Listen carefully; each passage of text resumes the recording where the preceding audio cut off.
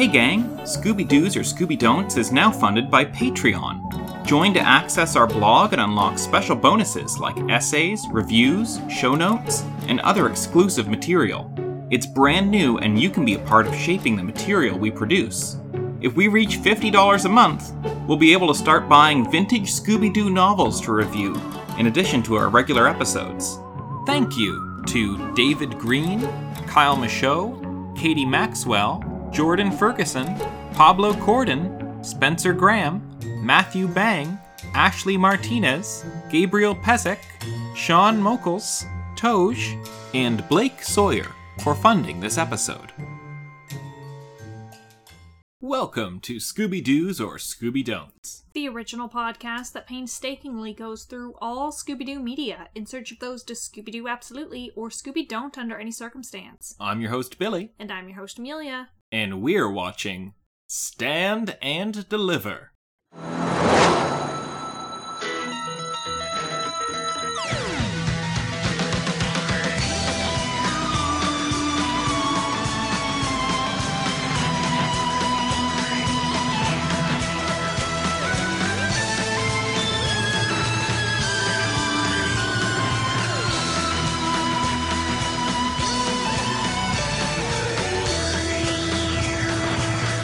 What a terrible episode. Oh, it came so close. Terrible fucking episode to be like your sixth from last.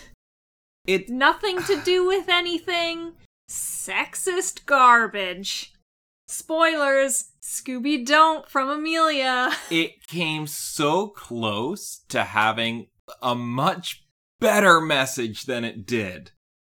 And it threw it all away for the sake of a joke. Sometimes that's worth it.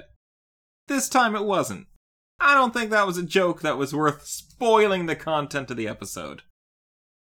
But I mean, at first glance, the Your Favorite Family is back.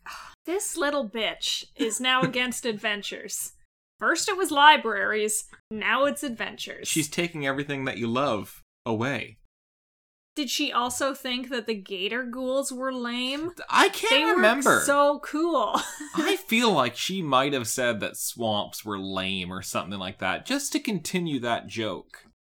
But yeah, it's the National Lampoon family driving in their car. I'm gonna say, sounds more like Chevy Chase this episode.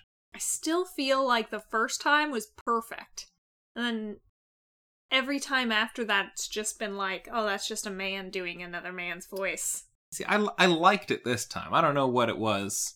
Some sort of quality about the timbre of his voice.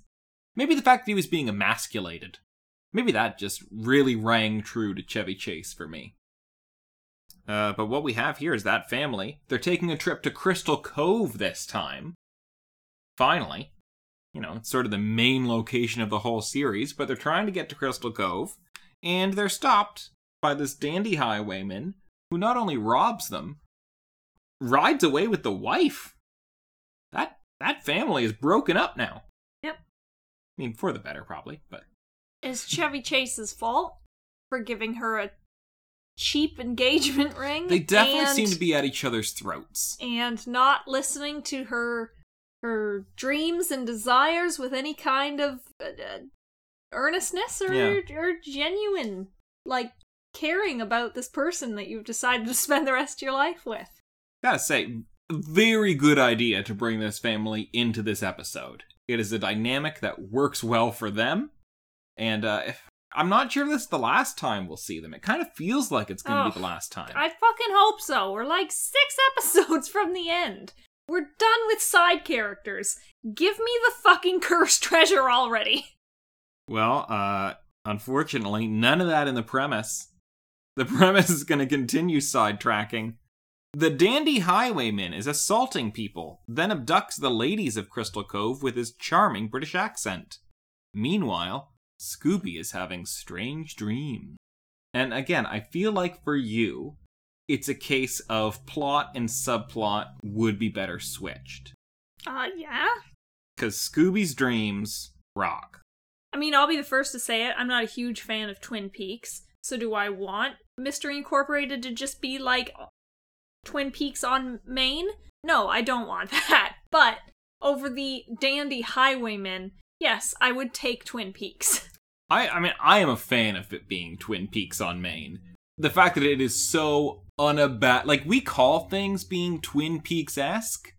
This is literally like Scooby-Doo entering the canon of Twin Peaks from a side door. The Red Room is there. And the little man. Yes, the man who is called the Man from Another Place in Twin Peaks, but is called the Dancing Man in Scooby-Doo. I was hearkening back to Fred's line in Bedlam on the Big Top. I knew exactly what you were doing. He's the little man. I just wanted to point out that Michael J. Anderson, who plays this character in Twin Peaks, is playing him here as well. Excellent. And he didn't... He's the only guy that can get that speaking backwards Exactly. quality. Unfortunately, he didn't live long enough to appear in Twin Peaks The Return, so this is his little shot at a reprise here in Scooby-Doo, so... I mean, I'm a fan of his performance here. Backwards talking, and we'll see him do a little more than that in a future episode. But which of our main gang do you want to start with? I'm disgusted at all the men. Do you want to avoid them then? Start with some ladies? It's been like 40 years of goodwill I've had towards Fred Jones dashed with this episode. Ooh, I hope he wins you back. I also really don't have that much for the women. There's my really notes, nothing happening in this fucking episode. Yeah, my notes are mostly about the mothers. I'm going to start with Velma. Because we see her first. And I do have the most for Velma. Yeah, her mom is building a pool, specifically because she's already hired an attractive pool boy. And is Mr. Dinkley still in the picture? I have not seen Mr. Dinkley since episode 1 of this series, if I'm going to be honest. Actually, I don't even know if I saw him then. Is there a Mr. Dinkley? Or is Velma the product of a single mom? He could have also died, or they could have been divorced, or... I would say she's a single mom, even if she is a widow. Single mom has different connotations. Okay. Single mom has those, like, you know, oh, you're a slut that got pregnant without being able to get your claws in the man permanently connotations. Well, then, what should I say? Just that Velma's mom might be raising her on her own? Single parent home. Okay. Single parent home. You know, I'm going to say that that's what's happening here. Let's hope. Otherwise... At least until we see the dad again. Because even if we saw the dad in episode 1, an off-screen separation might have occurred. It does seem insulting to him if he's still in the house, in the relationship, that Velma's mother's being this thirsty. Mm-hmm. Well, thirsty, and I would even say foolhardy. Because she's planning on building this pool with a dynamite shed.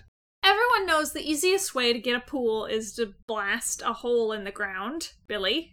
Obviously. I just feel that barrels of TNT is not the most modern way to go about doing this. I don't know if TNT would even create that big of a hole. Wouldn't you have to bury it? A landmine would create a bigger crater, surely, than just putting a pile of dynamite on a spot. I'm still gonna say a backhoe is the tool for the job. It just seems much more sensible. Well, you tell that to the people of Crystal Cove, where it is cheaper to have a dynamite shed than it is to rent a backhoe. Welcome to America, Billy! I will. Velma is dissed by Fred once again. They have to stop the dandy highwayman before he comes for their girl. Yeah. Not girls, plural. We need to protect our girl. To which Velma is just like, gee, thanks. And Velma, it's just because no one cares about you, okay? Like, jeez. And that's kind of the way that, like, Fred sort of personifies his feelings for Daphne as the gang's feelings for Daphne. Like, he can't really attribute that to himself yet, but it does come off really insulting for Velma. And I think she's right to, like, Velma really feels the love there, and the lack thereof. No love lost between Velma and literally every other person on Earth. One of my favorite subplots is in this episode, though, in which we learn that Velma is a cautious driver. hardly a subplot. Well, she's driving the mystery it's a character machine. Point. She lets us know that 33% of all accidents happen minutes away from your home. Of course she has car accident stats just lined up. Well, that's how her father died. Off screen in season 1. The pool boy that her mother hires literally sits in their backyard in a Speedo, night and day, unmoving. Yep. And she leads the gang there because they're pretty sure he's the dandy highwayman because he's British and he's ripped. And they're looking at him sitting on this reclining lawn chair in the dark of night. At night! And she says, that pool boy has nowhere to be and nothing to do. It's pathetic! She likes a man with a little bit of ambition in his life. Why did she go for Shaggy then? I don't know. That doesn't line up at all. Anyone's pathetic. I think it's the boy that eats dog food. Shaggy shows admiration for that quality in the pool boy. The very quality that she called pathetic. So I think this is where Velma's really realizing, like, I had feelings for you. Why? She just likes tall men. That's all it is. Probably. She probably mistakes tall for personality. Well, she'll grow out of that. Moving on to the Daphne dilemma. My one note for her, there was probably more to be had, but I only wrote down the one note. She isn't greedy. When her mother opens this giant vault and hands her a stack of cash, she takes a couple bills off the top, still probably amounting to at least a couple $100, and says, no, I only need a little. And her mom is shocked by that. Yeah, I don't know what I did wrong with that girl. And it wasn't even just like, take all the money you want. It was, take any of your father's money that you want. Oh dear, you know your father's money is ours. I mean, yes, if you enter into the agreement of marriage and family, yeah, that's what happens. But the fact that it's still qualified as his money, not family money. Yeah. There's dynamics there. I did write a little bit more. First of all, that Daphne wanted to use that money to buy Velma a pashmina. No, she wanted it for a purple dress she saw at the mall that Fred would just love. The pashmina came later. Oh, okay. Well, maybe she took a little extra for that pashmina. All I'm saying is that pashmina's in the mix. And then I think an important note not to gloss over is that Daphne is actually abducted by the dandy highwayman. Is it abduction if you go willingly? Does she go willingly, though? Yeah, because she wants to find out what's happening with everyone. True. Right, so hers is less that she's being seduced, more she sees it as an investigation opportunity. Yes. Okay, gotcha. Also, I'd like to point out that some background noise happening around and in our building right now includes Hallway Baby and the people above us dragging their metal cup along their jail cell bars to get the attention of the warden. Now, it was an interesting choice to put the jail cell bars on the floor. Getting back to Daphne, I would say that she uses her time with the highwayman effectively. Like, she's in there texting the rest of the gang, trying to get the jump on him. And I think she's the one who sort of leads him to the Dinkley's house. Lying and saying that they're very rich when clearly they're not. I mean, oh, look at that little shitty bungalow they live in. You would think that by their house, but they have a myriad of investments. And they invest in their local community. They rip off their local community. That's investment. $15 for a by white standards. Horrifico t-shirt? Rip off. And then going to the Shaggy and Scooby shenanigans. Highlight on Scooby this week. He is the one who is having these, very... How would you describe his dreams? I'm trying to find an adjective. Prophetic. Prophetic, okay. Like, he first dreams of having a romantic night in with Nova, when the Nazi robots bust in and break it up. Turns out that she's still really in the hospital. Then I think he has like a double dream where he's out of donuts. No, the double dream is that Nova then sits up in the hospital and says Nibiru is coming. Right. And then he wakes up again. It's that old, dream within a dream, which I don't think has ever happened to anyone on Earth. I had that. I've definitely had it as a child. I can remember one specific night where I definitely had it. I have never had a dream within a dream. You should try it. Very relaxing. You get a deep sleep. yeah, every instance I've ever seen it used has been because of horrific nightmares. Seems very relaxing, Billy. I'll stick with my lucid dreams, thanks. I'm actually really good at changing dreams into the course that I want them to take. I'm not. But I will say, I have had this dream within a dream, and I specifically remember because an alarm was going off, and it took me a while to wake up because I had to get through the layers. In these dreams within dreams, Scooby's having a romantic dinner with Nova, and he's got, like, champagne, and you shouldn't give dogs liquor, I don't think. No, is there, like, I feel like somebody has to have made a dog champagne. A bubbly drink that's safe for dogs. Probably. I think they made wine for cats. So if you're extra sad, you can have a glass of wine with your cat. That's gonna break all those stereotypes. Well, why not dogs then? Champagne for dogs, wine for cats. Although I don't know how dangerous liquor is. I mean, it's dangerous for humans. Yeah, yes, it's dangerous that's for why everyone. drunkenness happens. So I don't know. Maybe dogs could have a shot of beer every once in a while. But I wouldn't go so far as champagne. That's too classy. Well, and also I would say Scooby-Doo and Nova are different kind of dogs. What would be probably okay for Scooby to process because he's such a big dog would be worse for Nova. Even just like them drinking liquor together, if it affects them the same way as humans, Nova's gonna get fucking plastered before Scooby gets tipsy. So again, power dynamics all over the place. Obviously, the really impressive dream that he has is where he goes to the Red Room from Twin Peaks and talks to the dancing man. But I think we covered that in the intro because I was just too excited. It happened. Oh my god. Though that's my overall impression.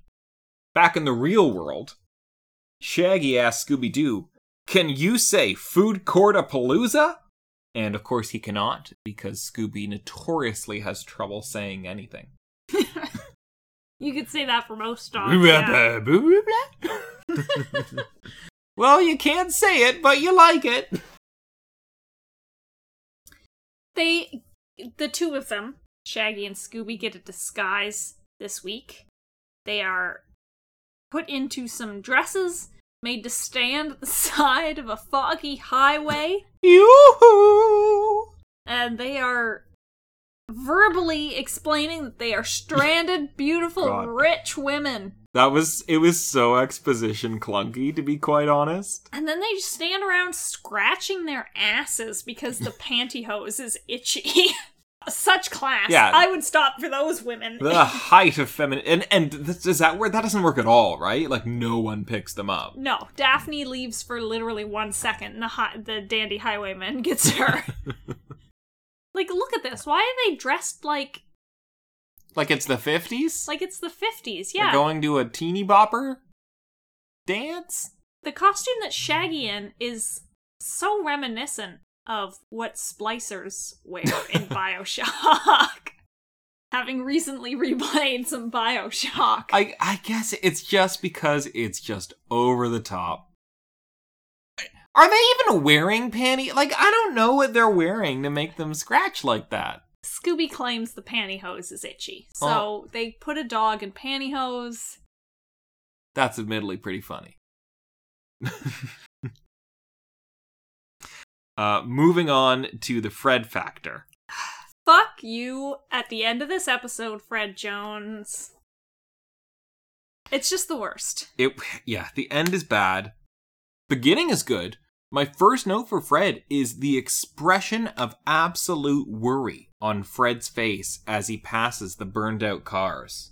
I wrote this note down as, Fred is very worried when they drive into the car equivalent of the elephant graveyard. Yeah. Yeah, that's what it feels like. Vehicular accidents. They strike a chord with Fred Jones. And we don't know why, because he drives like a fucking maniac, so he's not looking to preserve anyone's life. Yeah. Let alone his own. He has no car trauma. Although he does go to the sad place again. When Daphne is kidnapped, he goes to his sad place, and Velma is over it. Velma's like, all right, Fred, do your thing. We're solving a mystery. Throughout this episode, Fred takes the stance that he's not going to use Daphne as bait because it's too dangerous. Mm-hmm. And because he's, like, selfish ass and doesn't want to lose her, blah, blah, blah. So Daphne has to go and do all this on her own. And then you would think, like, hey, learning opportunity for Fred at the end of this episode. Daphne's her own autonomous person who has control over her own body and decisions. Nope, bastard just puts in earplugs. Yeah, because... all right, we'll get to that with the villain.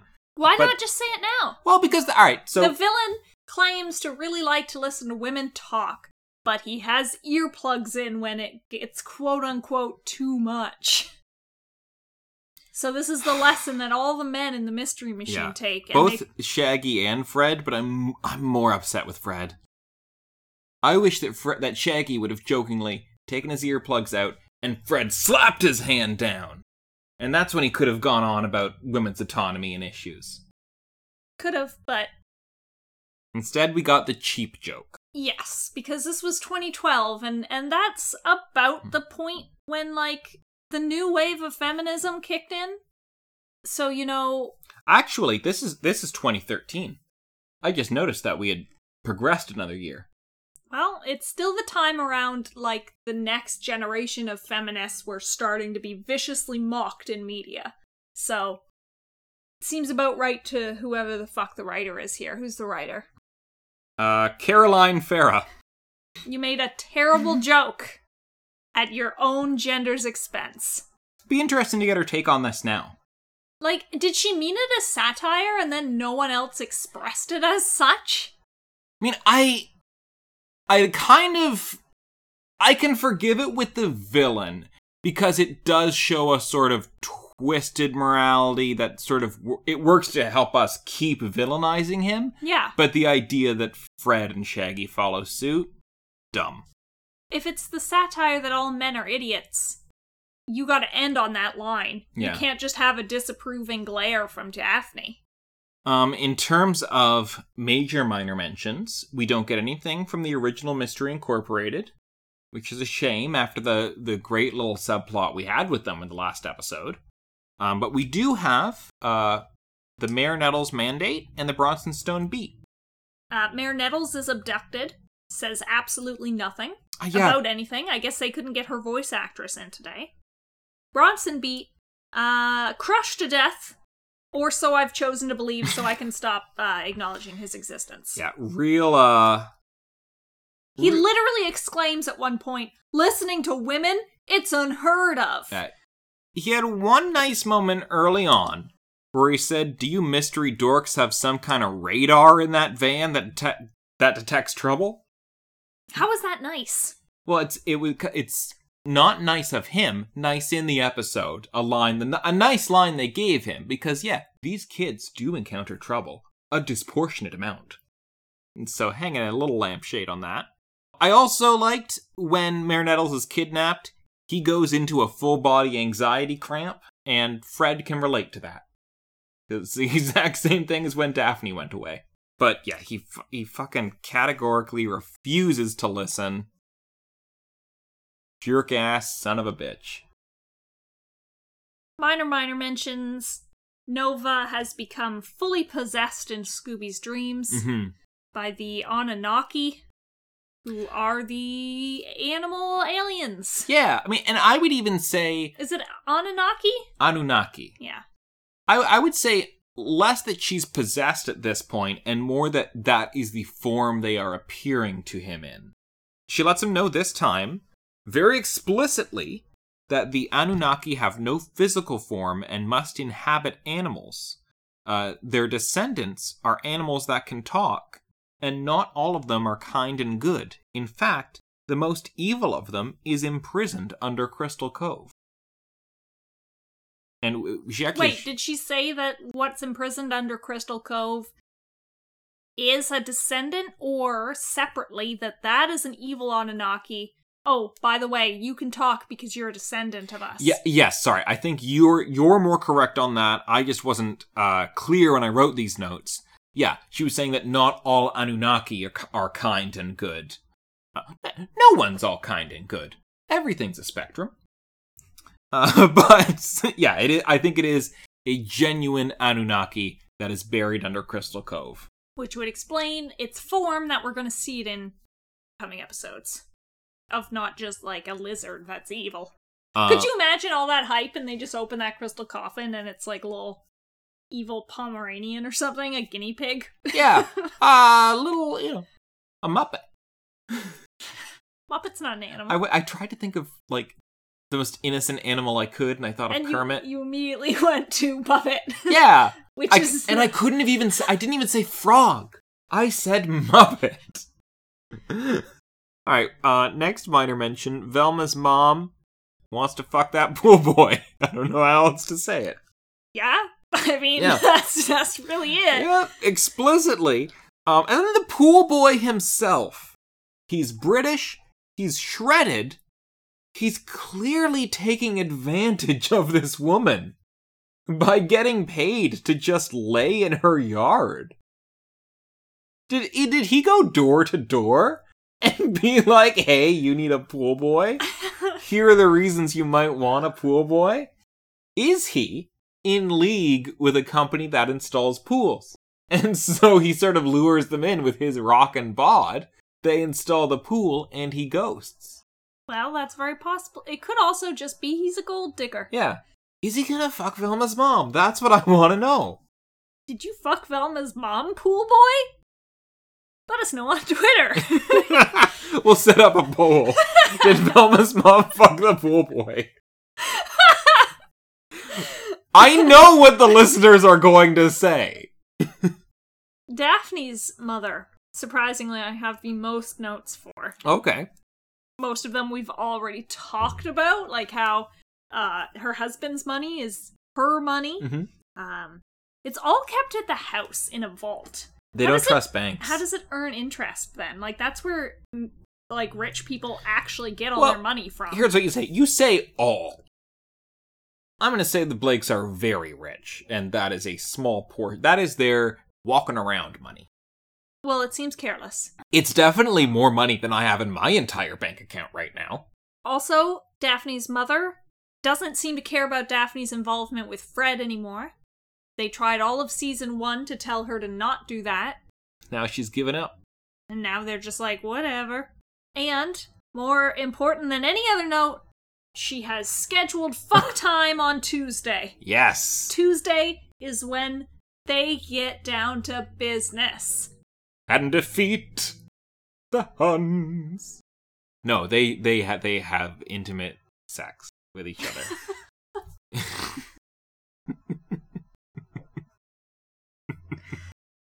Ooh, Billy, you use such explicit language. I do. I'm getting turned on myself right now. Well, would you like to have intimate sex with each other later? No, I want to have intimate sex right now before the podcast ends. Let's go, dear. Dear. We won't be doing that. Thank you. No. I'm sure the listeners are saying that as well. I wanted to note, as a minor mention, Marsha's husband. He's very distraught that his wife has been taken. As we can tell when he yells out, Marsha, Marsha, Marsha! I can't believe we're still getting Brady Bunch jokes. Yeah, it's the year of our Lord 2013. Alright, so the villain, the Dandy Highwayman. You're not going to talk about the dancing man?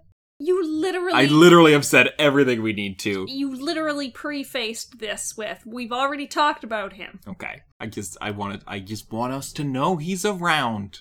I'm sorry. I've already introduced the villain, all right. So start talking. The Dandy Highwayman. He's very charming. Always wants to know how a woman is feeling. Rides a motorcycle. And he is dressed, as you would imagine, a traditional highwayman to be. Just, instead of a horse, he has a hog. And I'm going to criticize him a little bit first here. Because he's not quite a highwayman when he commits home invasion. Like, meeting the National Lampoon family on the highway, yes, that's what a dandy highwayman ought to do. Driving his motorcycle into the Blake house. crosses a line. That's B&E. That is not highwaymanship. So you are against breaking and entering into the rich people's estates? No. I'm all for that. Okay. But I am against doing that and calling yourself a highwayman. Well, he's branched out. Well, so now he's just a man. He's just a dandy criminal. A jack of all trades. The men of Crystal Cove are upset with him. Not just because he's, like, looting them, but also because he's seeming to put their women into a hypnotic trance, and then they go with him willingly. That hypnotic trance is literally just talking to them and offering them some romantic adventures, maybe some intimate sex. Asking them how they feel about the situation. Yes. And literally, the National Lampoon's mom's just like, you want to know how I feel? Like, no one has ever spoken to her? Yeah. The cracks of this highwayman's persona do show pretty early in the episode. I think it was when he was talking to Daphne, and Daphne's like, oh, you think I'm going to come with you just because you're listening to me? And he says, well, you are a woman. And as soon as that moment happened, I'm like, you're kind of generalizing there, buddy. I don't like it when you're just like, this is what women want. As all want, they're just one homogeneous group. Homogeneous. That was the word I was looking for. Kept wanting to say humongous. That is, I mean, not to generalize, but maybe don't call women humongous if you're trying to pick them up either. And then even when they're at his hideout and he says, the sound of a woman talking incessantly without end is music to my ears. Showing a little bit of a microaggression there. Study after study have shown that men dominate conversations in any situation. Oh, an analysis of this podcast would probably show that. That, like, in university classes, men think that the conversation is equal, if not leaning more to women, and they will have spoken about 95% of the fucking time. They just hear any woman voice and immediately assume that women are going the fuck off. Non-stop. Man, I hate your fucking gender. I know. I can tell. I try to listen and do better. And then, okay, so who is this dandy highwayman? I didn't even write down this fucker's name. I just wrote down library nerd. I think he's just the librarian. Let me see if he has a real name. He's a dude. He works at the library. He runs the book club, and that's how he got his targets. No, he's just listed as librarian. So that's why we don't have a name for him. He targeted women who specifically chose, like, romance adventure books to read at the book club. Like, what was his plan? He was just gonna abduct these married women, steal from them, and then rape them in his cave lair? His thing was that he'd always been, like lonely and bored in this library, just reading about adventures. And then he started moderating the book club, and he realized women would actually respond when he listened to them. And he realized he was actually becoming interested in what they talked about. His fucking flaw is that he then saw that as a way to win.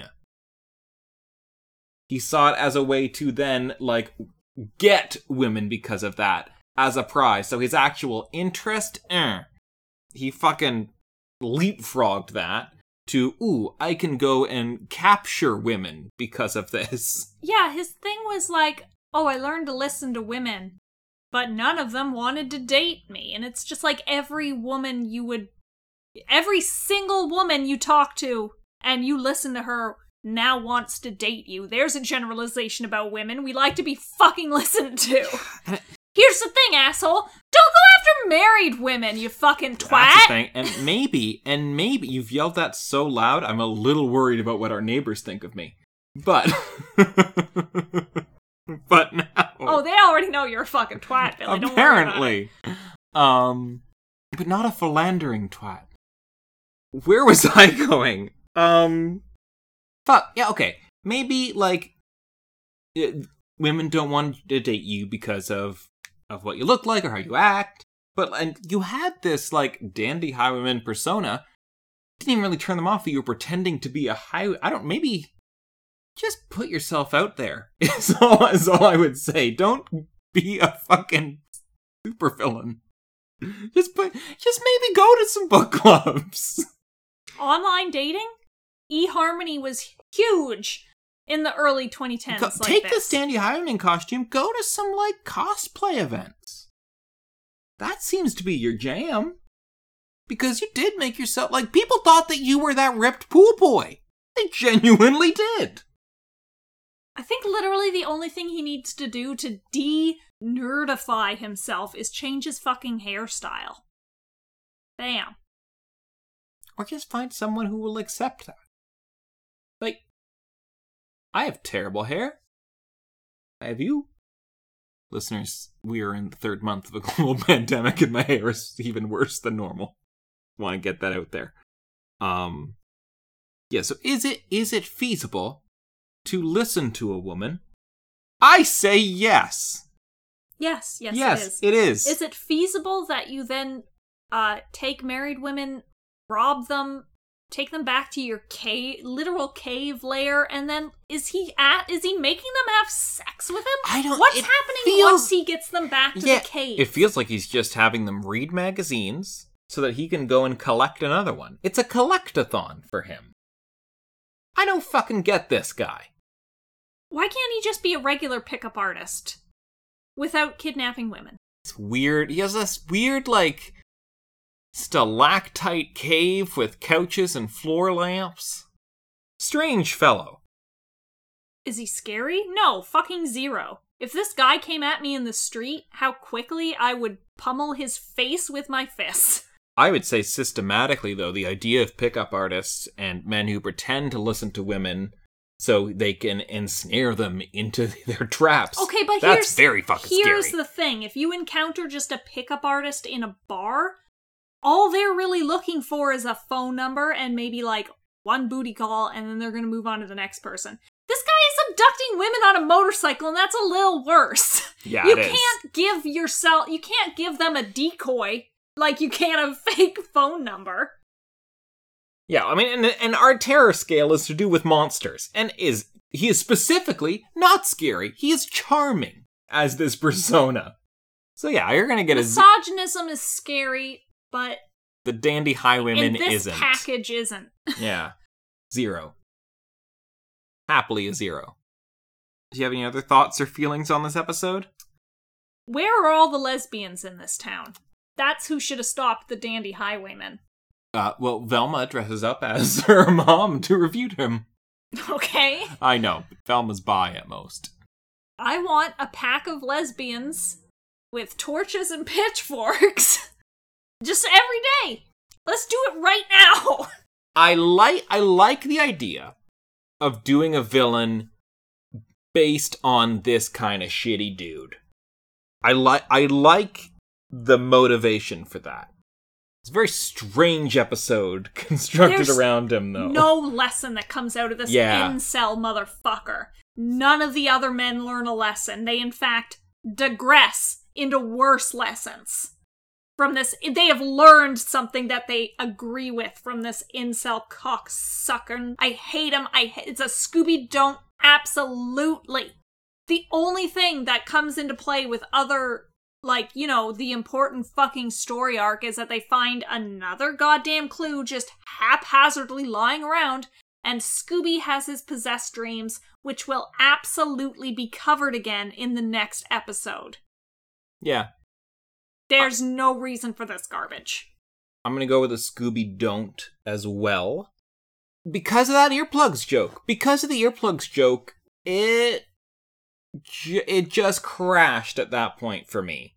If it didn't have that, and he was actually someone who was interested in women, and even then he was collecting them and bringing them to his underground lair, so that's not great. But at least it could have refuted him. There's a lot of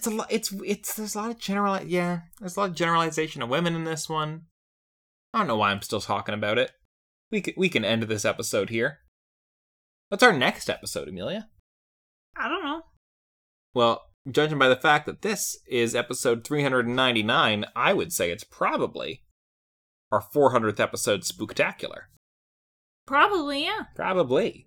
We'll see if Billy actually does any of the fucking prep work, like answering questions and making quiz questions before we have to record. It's only one way to find out. Because it's been like a month since I put out that request for listener questions, and Billy's just been sitting on his hands. Now I can well, you sent me some of them. I sent you all of them. Well, perfect. Then I can just sit down and... Why are we talking about this on the show?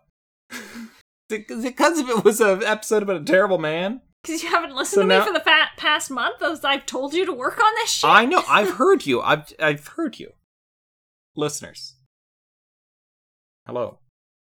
If you would like to find us online, you can find us on Twitter. I am at @TheBillySequire. Amelia is at Fatal Amelia, and we can be found collectively at Scooby_Doos.